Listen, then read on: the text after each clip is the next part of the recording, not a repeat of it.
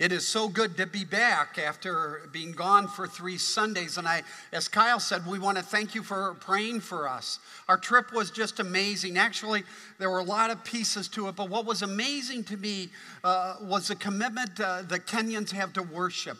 The commitment they have to pray and to pray at length. Their incredible commitment to sing. Man, do they sing. And their commitment to come together and to study God's Word. You know, Africa has become the center of Christianity now because the church is exploding. And even in the largest, most sophisticated capital city of Nairobi, I was struck by what a relational-based culture Kenya is.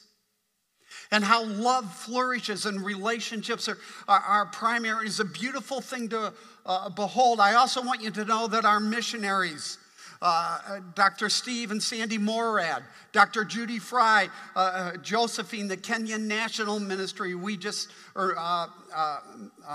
that we just picked up a couple of years ago to support full time, as well as Scott and Barb Harbor. They're just doing incredible things. I mean, amazing things. I don't have the time to tell you how amazing. Steve Morad has been teaching at the premier theological seminary in Kenya, and he's been at this for 45 years.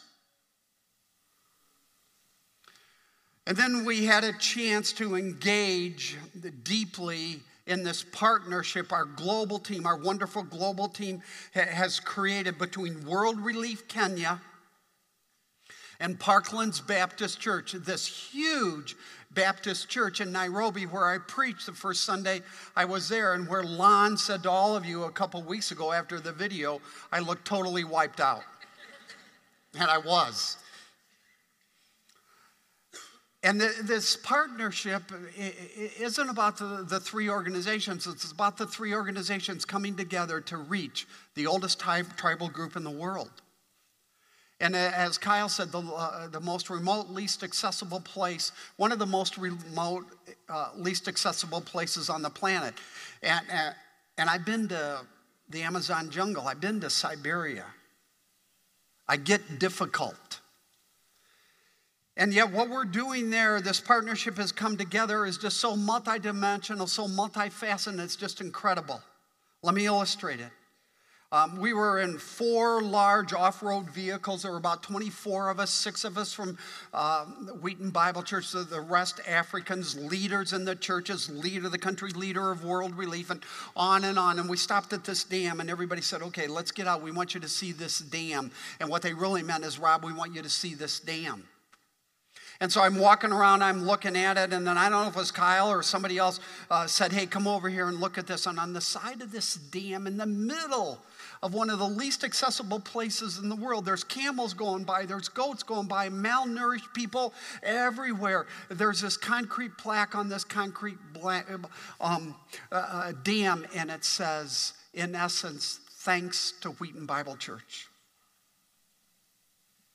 to World Relief, to Parklands Baptist Church for building this dam. And I got to tell you, man, I broke and I wept. To think about the extent of the global reach of this church. Every year, as part of our global budget, we are spending totally over $150,000 a year in Kenya. And the dam has been one of the pieces of that, and now one has become 6 dams. God is doing amazing things around the world, and I am so thankful for this church's historic commitment. Now, having said that, let's go to Galatians. Turn to the book of Galatians in the New Testament, Galatians chapter 3.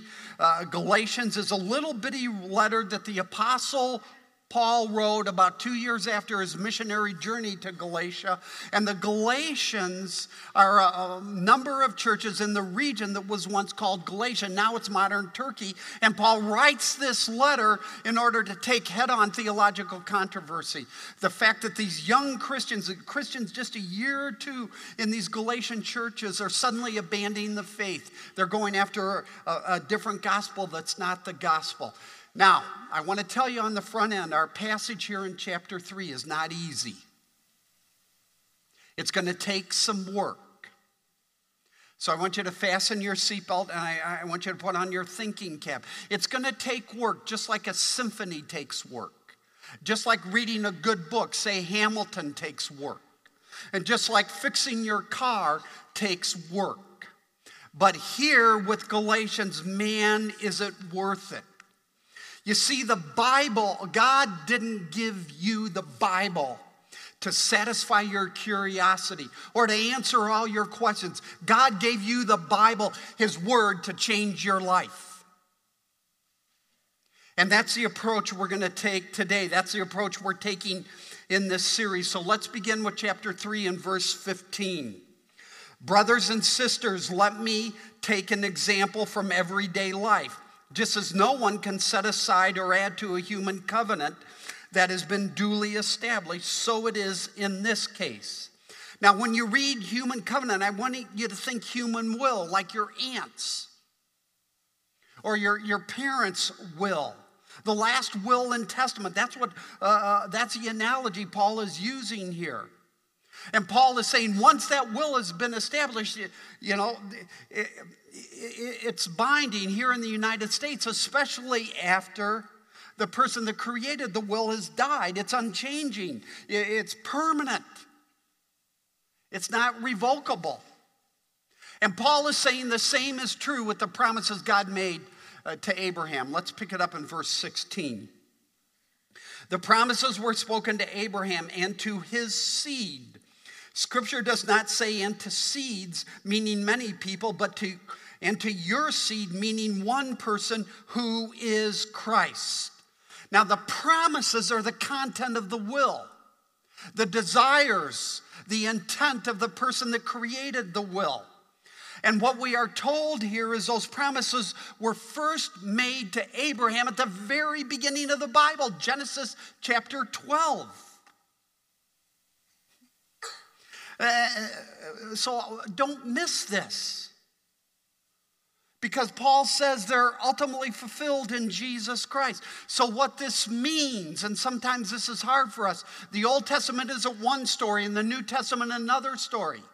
No, the Bible is one story based on one promise. And the center is one person, one hero, Jesus Christ. And everywhere you go into the Bible, you bump into the man.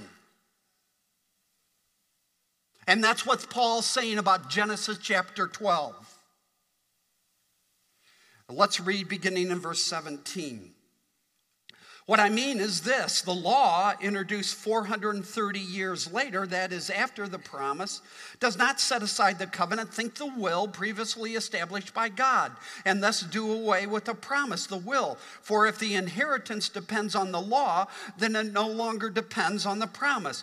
But God in His grace gave it to Abraham through a promise. Now, what Paul is saying here is simply that the Old Testament law that came 430 years after this promise to Abraham doesn't in any way negate that promise. You can't negate a will, because the promise of God is permanent. So the question becomes, okay, then what in the world, Paul, is the purpose of the law, this Old Testament law? And let's pick it up now in verse 19. Why then was the law given at all? It was added because of transgressions, until the seed to whom the promise referred had come. The law was given through angels and entrusted to a mediator. Now, the passage doesn't say it, but the mediator is Moses. And therefore, you have are two things being talked about given to two persons: the promise to Abraham and the law given to Moses, here called the mediator. Now let's go on, verse 20. A mediator, however, implies more than one party, but God is one. Now this is a complicated verse. It's a little verse, but it's complicated. God is one probably means don't pit Abraham against Moses. Now let's keep going. Is the law therefore opposed to the promises of God? Absolutely not. For if a law had been given that could impart life, then righteousness would certainly have come by the law. But if Scripture, now here he means the Old Testament law, has locked up everything under the control of the dominion of sin, and it has, so that what was promised, being given through faith in Jesus Christ, might be given to those who believe. I'll come back to this. Now here, Paul is addressing the most crucial question in life. How is a person made right with God? How does a Christian stay right with God? What is the relationship of the law to the promise, the law to the non-Christian, the law to the Christian as we live our lives before God? Is life performance-based in a matter of the law? Or is it promise-based in a matter of faith? Now, Paul, I want you to understand, would say to us, this isn't an academic thing. We know this in American history because for the last 200 years, most religious denominations in the United States have answered this issue by saying, well, the way we approach God is based on performance. It's some faith and then some keeping the law. And it's a mix, and that's a law-based approach. Now think about it today. We live in an increasingly irreligious culture. And sadly and tragically, most Americans, even many of us as Christians in the church, think life, think gaining acceptance. Gaining acceptance with God is a function of our performance. And when we live a performance-based life, you know what happens? We struggle with guilt over here. We struggle with despair. We struggle with depression. We struggle with worry. And here on the other end, we also struggle with self-righteousness, with pride, with indifference. Man, I'm just going to live my life. Don't bug me with the details. Don't talk to me about God. Where the Africans are a relational-based culture, here in the United States, we're a performance-based culture. And I want you to know that sabotages how we approach God. And what does Paul say? Paul says no 1,000 times no. It isn't number one, believing in Jesus, number two, obeying the law, and then number three, you're saved. No, it's number one, believing in Jesus. Number two, you will be saved. And number three, then you will want to obey the law. That order is critical. As a matter of fact, Paul says this isn't an intramural debate.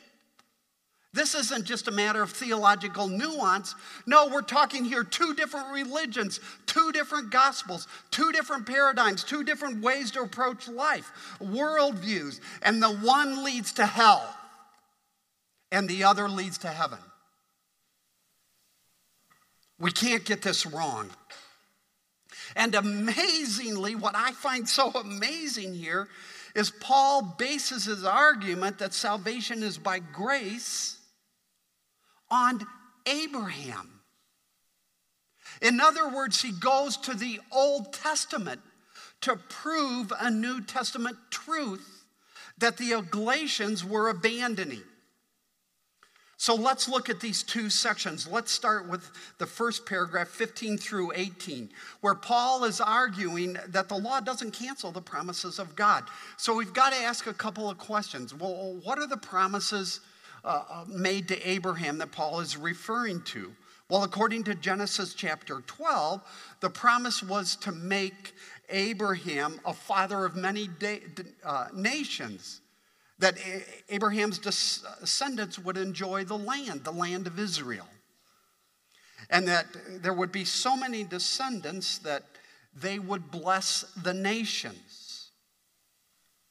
But there's also a second thing going on, because look at verse 16.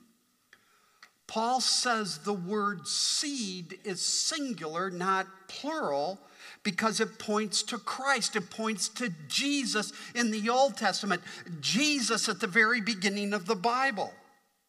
And for those of you, and there'll be some of you here that wrestle with the reliability of the Bible.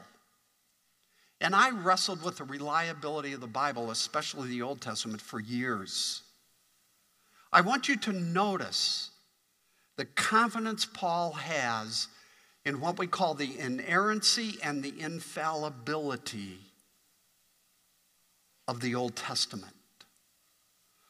Paul bases his entire argument on one word, on a singular versus a plural. Paul could not have more confidence in the historic reliability of the Old Testament.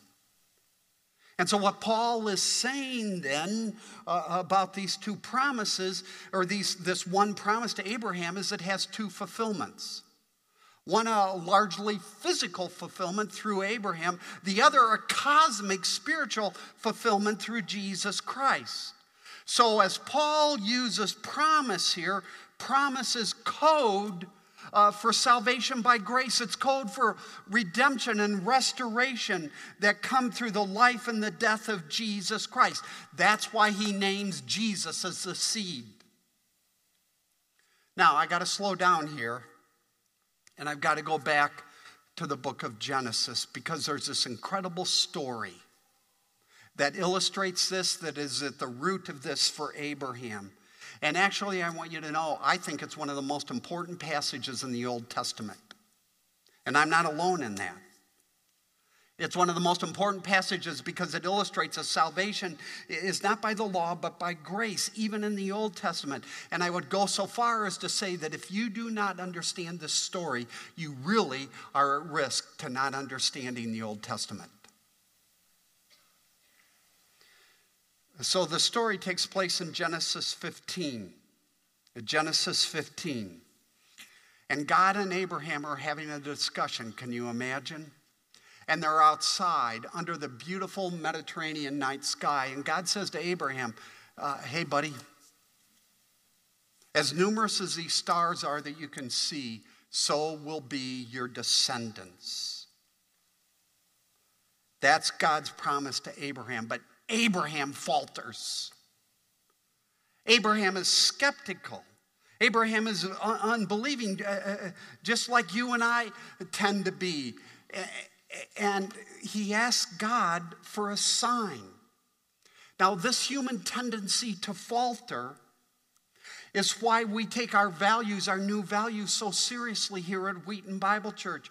And our second value is we aspire, we long to be a people to create a culture that where the Holy Spirit leads, we will follow. Where the Holy Spirit leads, we will follow. We will not falter. We'll do hard things, we'll take risks. Anyway, because Abraham is faltering, God says, okay, yes, I'll give you a sign. And he tells Abraham to go get 5 animals, a cow, a goat, a bull, and a dove and a pigeon. And I didn't realize till studying this passage that there's a difference between a dove and a pigeon. Did you know that? Well, you're smarter than I am. And then Abraham, knowing what's going on, because this is a cultural custom, is Abraham takes those 5 animals and he cuts them in half and puts one column over here and the other column over here, and they're a couple of feet apart. Then one of the most amazing things in the Old Testament happens. Look at Genesis 15, verse 17. When the sun had set and darkness had fallen, a smoking fire pot with a blazing torch appeared and passed between the pieces. Now, the smoking fire pot and the blazing torch are God. Representations of the presence of God who passes through the pieces. But this is all wrong. This is all wrong because it's so very countercultural. Because the custom was for both parties that are entering into this promise, to this covenant, both walk through the pieces to symbolize, if I don't keep my end of the bargain, may it be done to me as it has been done to these animals. Ancient custom. And yet here in Genesis 15 and 17, only God walks through these pieces to demonstrate that the promise is completely on him. That God alone will bring it to pass. That God alone will fulfill it. And frankly, what Abraham does or doesn't do does not matter at all. It's grace. Now, let me illustrate this. Let's say you have an aunt, a wealthy aunt, and she knows you're having some financial issues. And so she says, hey, man, I love you. You've been a great nephew, and I just love being close to you. And so I'm telling you at the end of this week, I'm giving you $5,000. Now, what do you have to do? All you have to do is believe it and receive it, right? That's what we call a promise agreement. But if, on the other hand, your aunt says to you, man, I love you and I want to give you $5,000, but here's what you need to do. I need you to come over my home every night for the next 6 months and read to me for 3 hours. That's not a promise agreement, that's a law agreement. Because in a promise agreement, it's all on your aunt. But in a law agreement, it's on your aunt, but it's also big time on you. When God alone walks through these pieces, the smoking pot, the blazing torch, he says this is a promise agreement. You can't earn it, you don't deserve it, but I am giving it to you by grace. And so what we have here is a vivid Old Testament picture that salvation, restoration, redemption is by grace, not by works. So I want to say to you this morning, as strongly as I can, stop trying to justify yourself. Stop trying to justify yourself before God. Not even the Old Testament taught that. It's grace, it's not law. I'll tell you a story. 8-9 days ago when we were leaving Turkana, middle of nowhere, we gathered about 30 of us around this campfire. And the leaders had prepared goats for us to eat. And we've been eating goat meat for about 7 days in a row. And goat meat is really tough. I'll come back to that. And, maybe, 45 minutes into this, and we're all talking and having a great time, taking in the stars. And one of the leaders comes up to me and he gives me a slab of ribs of goat meat that's like this. And then he says, because you're our elder, I was hoping that meant important, but I think it had a reference to my age. He said, it's our custom that you eat this. And he said something about eating a hole in it as some kind of blessing, but I didn't catch all that. Now, as I said, goat meat is very difficult to eat, so what we've kind of learned is you have to eat around the edges. You kind of have to nibble because there's so many bones, there's so many tendons, and it's just very, very difficult. And I forgot about eating the whole. Actually, there was no way I could eat a whole, I thought. And so then eventually, after about 30 minutes of nibbling on this huge slab of goat meat, I put it down in the dirt under my chair and put my foot on it. And then the guy came back.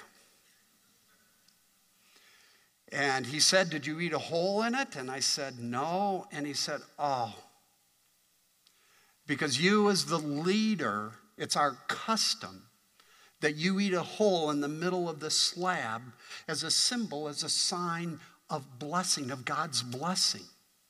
And the hole means the rain can come down and the vegetation can grow up. And I thought, oh, I created an international incident. And now it's not going to rain in Turkana and people are going to starve and it's all on me. What a pathetic person I am. No. Who walked through the pieces? God. And God alone. Not Abraham, not you or me, not anybody else. So what we have in Genesis 15 and verse 17 is this incredible picture of the unmerited, active, unilateral, saving, forgiving love of God. Abraham was faltering. Abraham was unbelieving. Abraham asked for a sign. Abraham wouldn't eat a hole in the center of the meat. And God made a promise. Worldwide redemption, restoration that is irrespective of background, culture, education, ethnicity. And that has nothing to do with you and me. And so our failure to follow the directions, our inability to live the kind of life we all want to live, our greed, our lust, our anger, our self-centeredness will never, ever thwart the promises of God. God walked through the pieces. So stop trying to justify yourself by your performance, even you Christians. Look at verse 22. What's the last word in verse 22? The last word is believe. The promise is for those who believe. And now let me drive this home. We tend to think, especially when we're going through adversity, especially when the lights go low and it's dark, and maybe it's financial, maybe it's a marriage issue, a kid issue, a friend issue, a health issue. But anyways, in these moments, and I see this over and over, when we're facing acute adversity, we tend to think to ourselves, man, if I just pray more, if I just do more, if I just believe more, I can get my way out of this. And I want to say to you, that is the prosperity gospel, and it is not the gospel at all. Not in any way. Let me illustrate this. If you're about to fall off a cliff, and as you're starting to fall, you notice a branch right there, how much faith does it take to be saved by the branch? Only enough to grab it. Only the faith of a mustard seed. You see, the issue isn't the strength of your faith. The issue is the strength of the branch. And God alone, walked through the pieces. And so, to come to God, to walk with God, all you need is nothing. Yet we always try to bring something. Okay, God, look at what I've done. Hey, God, what about this? Look at, this. Look at my generosity, on and on and on. But I want to say to you this morning, the Old Testament and the New Testament are not two different stories. But from the beginning of the Bible to the end of the Bible, salvation, spiritual growth is always by faith. And this side of the cross, faith in Jesus Christ. It's verse 22, believe.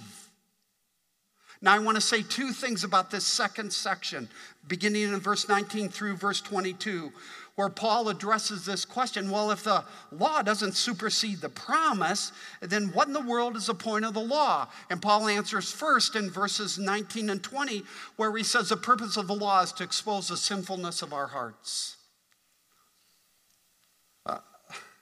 Paul says in verse 19, look at the three words, because of transgressions. The purpose of the law is to show our transgressions, to show our sin. The law was never, ever given to bestow salvation or to offer some sort of merit-based approach to God, but to show us we cannot save ourselves because our sin is too pervasive. I mean, think about the Old Testament law. The Old Testament law doesn't say obey this one thing and then you're cool. No, the law says obey all the dietary regulations. Obey the feasts, obey the festivals, obey the sacrifices, obey every word in the law, especially the 10 Commandments, which have not only an external component, but an internal component. And when you look at the law together, the purpose of the law, and this is what Paul is saying, is that we will never be able to keep it, and we need to see that and live that. God gave you the law to show you the sinfulness of your heart. To show you that sin has damaged every aspect of your personhood. Now, the point isn't you can't do good things. The point is you never do good things with completely pure motives. Because our hearts are polluted fountains, tainted with toxins of pride, self-righteousness, fear, worry, guilt. And then second, according to the last two verses 21 and 22, Paul tells us the second purpose of the law is to point us to Christ. Now, some years back, now you Chicago Cub fans are going to love this. You Sox fans, I'm asking ahead of time for your forgiveness. But some years back, the Chicago Cubs traded for a man by the name of Vance Law, and they started Law at third base. Then a couple months later, they acquired a player by the name of Mark Grace, and they started him at first base. And so there you had it, right on the Cubs infield, the two corners. Yeah, you're getting it, Law and Grace. And they didn't oppose each other, they worked together. That's Paul's point in verse 21. Law and grace aren't opposed to each other. They work together because they're teammates, because the law shows us the damage of sin in our lives. And in doing so, it points us to the wonder of Christ's love, his beauty. Do you know, let me talk about worry for a second. Do you know that worry is a form of pride? Now, this has been helpful to me when I worry, and I tend to worry a lot about different things. It's a form of pride because it's our desire to try to control outcomes, to control our life, to control the people around us. So we worry about this. It's performance-based Christianity. It's really trying to keep the law. But God's promise isn't just one of forgiveness, it's one of life. He uses the term life in verse 21. In other words, it's all about personal heart transformation from the inside, that we might be conformed, as Paul says in Romans, to the image of his Son. And so what Paul is saying when he talks about the promise, I want you to understand, is that the promise is the only path to freedom in life.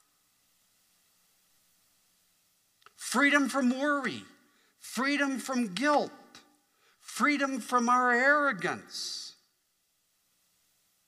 You see, if you believe that you must be good to merit approval, to win God's approval, to justify your existence, whatever God you believe in, you know what? You're going to live a life of image management. And you're going to be consumed with yourself and how you appear. And along the way, you will stop denying the sinfulness of your heart. Because you're pretending. And you've got to manage your image. Eugene Peterson, in his book on Galatians, points out that for several years, among the apostles, the first couple of years, Judas was the man. Think about this. He was anointed the treasurer of the apostles. That's a position of esteem. He was obviously intelligent. He was obviously astute. And in contrast to Judas and kind of his eminence, there was Peter, who was a bumbling fool. Open mouth, insert foot. I suffer from that disease. And Judas was steady. Peter was not steady. Peter was all over the place. Yet over time, it reversed. And Judas became the byword for betrayal. And Peter became one of the most beloved and esteemed men in all of human history. Yet today, and man, I don't want to be harsh here because this is so tragic. Today, our culture follows Judas. And what I mean by that is that we give ourselves to position and power and wealth and to appearance. And we do everything we can to keep it at a distance, to defend ourselves against any sort of failure. But it doesn't work. Men and women, you students, it just doesn't work. Judas' suicide is a parody, a tragic commentary on our addiction to success, our performance orientation. As Chesterton once said, nothing fails like success. Nothing fails like success. Why is that? Because success causes us to deny the deeper issues of our human heart, the deeper dimensions of our heart. And so Paul is saying in verses 19 through 22, the beauty of the law is a mirror. It shows you for who you are, that you might see the sweetness, the majesty, the beauty of God's love in Jesus Christ and salvation by grace. You have not made yourself. You have not been made for yourself. So says Jonathan Edwards.